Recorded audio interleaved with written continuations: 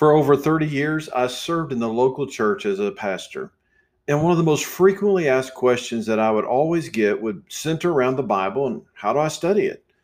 One of my passions is to help people study God's Word so that they can connect with God and people better. Welcome to Understanding Scripture with Dr. J podcast. My name is Jimmy and I'm the host on this journey with you. In today's podcast, we're going to look at James chapter 2, verses 1 through 13.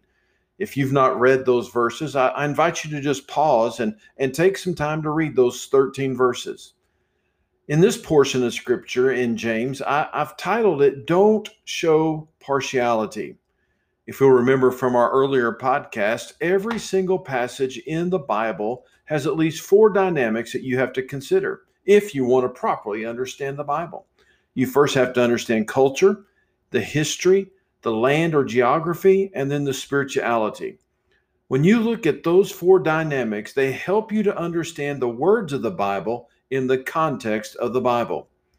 So in James chapter 2, verses 1 and 13, James looks at the idea that people tend to misjudge other people's motives. The truth is, no one knows another person's heart. And the tendency most people have is to cast judgment on a person for what they say or do, or because of some external factor or some outward appearance. James has a word for believers as he addresses the problem of prejudice, the problem of making superficial judgment. This lesson reveals James' practical teaching on this vital subject. He instructs believers to demonstrate their faith by their lifestyle. James places an emphasis again on right speaking and right acting. In that, when I would teach people to study the Bible, I would encourage them to have a section that they would call the author's lens. In other words, in this section, they would try to answer the question, what did the scripture mean to the original author and audience? So as you begin to explore information on the author and the content and the culture and the history, the land, the language of the Bible, you would gain a better understanding of the intended message of God's word. In Acts chapter 8, we see that believers fled from Jerusalem at the persecution of Stephen. And for 30 years, these believers wandered, so they had to work at whatever job and for whatever wage they could find. Unbelieving Jews hated them. Local people would reject these wandering believers because they did not participate in the local pagan feasts. When James tells his readers not to show partiality, it's a Greek phrase which literally means to receive by faith. So what James is teaching is that when you receive a person by faith, you are not judging them on the basis of the color of their skin or the type of their clothes they wear or their economic status or some other type of external thing. James is exhorting the believer not to receive people on the basis of the external. So the backdrop of much of James could be found in Leviticus 19, verses 9 through 18. Again, if you've not read that passage of scripture, Leviticus 19, 9 through 18, it would be great for you to pause this podcast and read that scripture. That passage of scripture deals with justice in judicial situations. So there's a vivid illustration of this in the Old Testament in 1 Samuel 16. When God rejected Saul and told Samuel to go and anoint a successor. Samuel comes to the family of Jesse. The sons of Jesse, the brothers of David, they all line up. Samuel's eyes lands on the first one, and as so often is the case, leaders are selected by their physical appearance. To Samuel, the first one looked like he was the king. But 1 Samuel 16:7, the Lord says to Samuel, don't judge on the basis of his appearance, of his stature, because I have rejected him. God does not see as man sees. Man looks on the outward appearance, but God looks on the heart. Jesus was complimented even by his enemies for never showing partiality. They said to him in Matthew 22:16, you aren't swayed by man because you pay no attention to who they are. Your friendship associations, as valuable as friendships are to you, can never become closed groups where you shut other people out. As a Christian, your perspective on life should be inclusive rather than exclusive. One commentator suggests about this passage of scripture that the word translated favoritism speaks of the attitude of partiality by which one person is shown favor or special consideration over another. In the Old Testament, the concept often refers to unjust judgment against the vulnerable on the part of those in power. Sociologically, people tend to desire to hang out with people who are similar in their socioeconomic makeup, their educational background. And while that works sociologically, James is teaching us that it should not be that way theologically. Christians should be inclusive, not exclusive. And James points out that in the synagogue at this point in history, that they were having problems between the rich and the poor. James addresses this situation where the rich are oppressing the poor. In those days, there was no middle class. James is saying that the church needs to be a different in society. It is in the church that the rich and the poor can sit down together. In fact, the poor man might even be in a place of spiritual authority over the wealthier man, because the church is the great leveler where class or social distinction or economic status does not mean a single thing. And James is saying you live by that royal law if you're a Christian. Now, the royal law is the law that is given by a king and the people who live by it, and they want to live in a royal manner. You have a royal law given by a king, and since you are the king's subjects, you are to live in a royal kind of way. Therefore, the conduct and the motivation by which you live is significantly different from those who cling together on the basis of external things rather than spiritual matters. So the reason this is royal is because of how people treat each other in the kingdom of God under the rule of the king. One commentator suggested this, that Jewish teachers of the era emphasized the unity of God's law.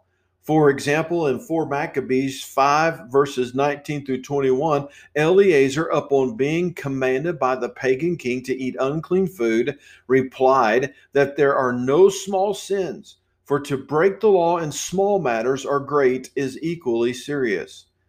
While this certainly is not an in-depth analysis of James chapter 2, verses 1 through 13 and what's taking place here, I do hope that this challenges you to begin to look at Scripture through the lens of culture, history, land, and spirituality. So after I would coach my congregation to look at that first kind of dynamic, the next question would be, well, now what? What is the next step in studying the Bible?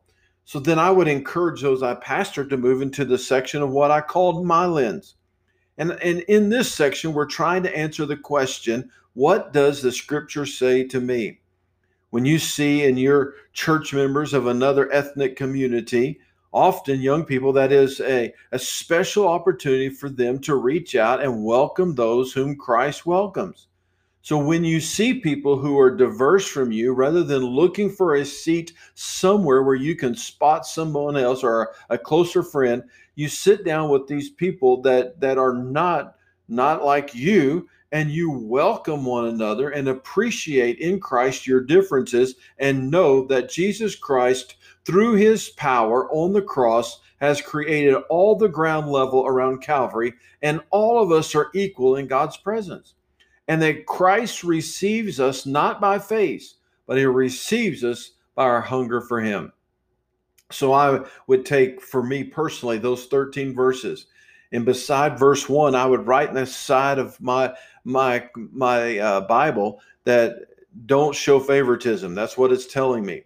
Verses 2 through 4, don't show partiality. Verse 5, don't judge superficially.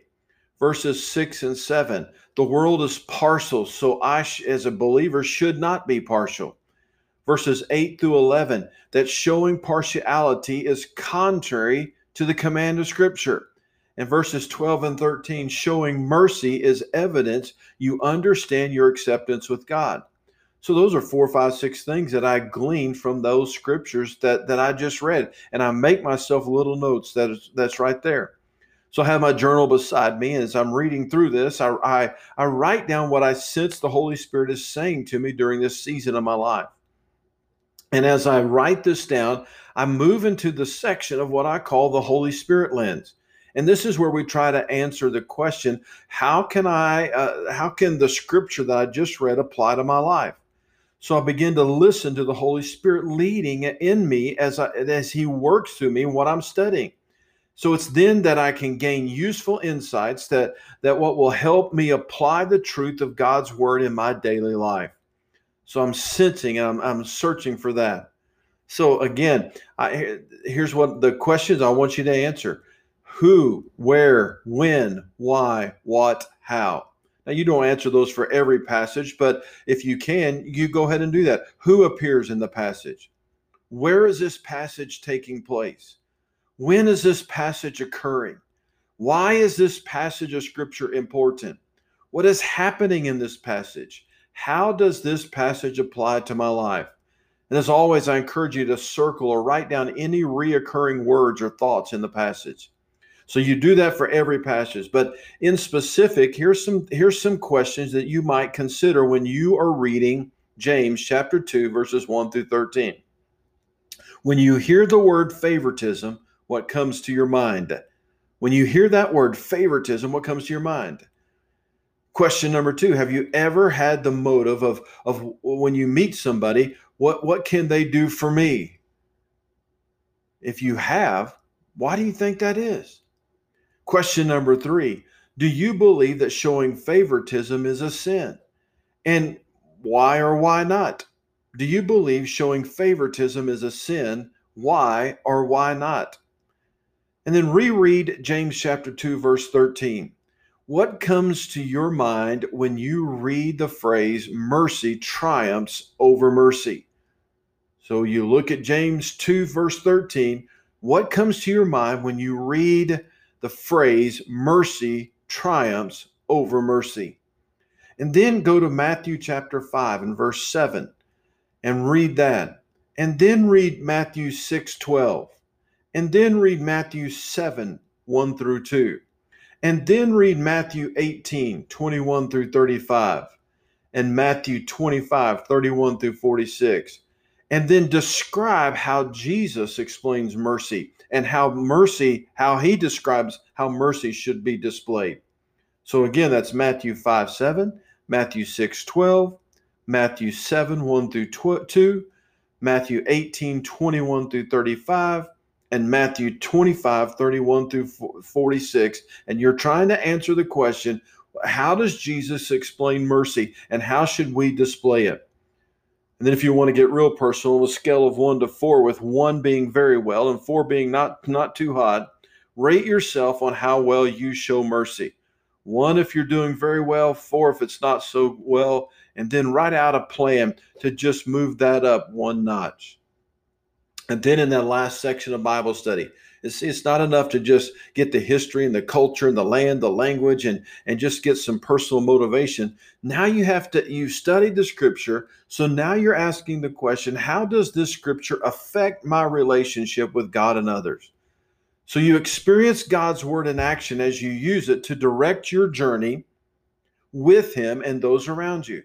So 2 questions after you study any passage of scripture, you should always ask is this. Number 1, as you listen to the Lord about the text that you have just studied, how do these verses help deepen your love of God? Question 1, how do these verses I just studied help deepen my love for God? And then question 2, as a result of my deepened love for God, how can I practically demonstrate this love to other people? Thank you for joining me today for Understanding Scripture with Dr. J. Now, if you've enjoyed today's podcast, would you do me a favor and subscribe so you can continue to get the content every time it's uploaded?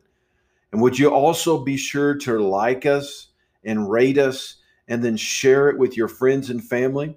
We're just trying to get the word out. This is all free stuff. So if you'll just share it with people and just tell them, hey, here's a resource you may like, it'll help us get the word out. I hope you have gleaned something from our time together today, and may God enlighten your understanding as you begin to journey towards developing a better understanding of God's Word.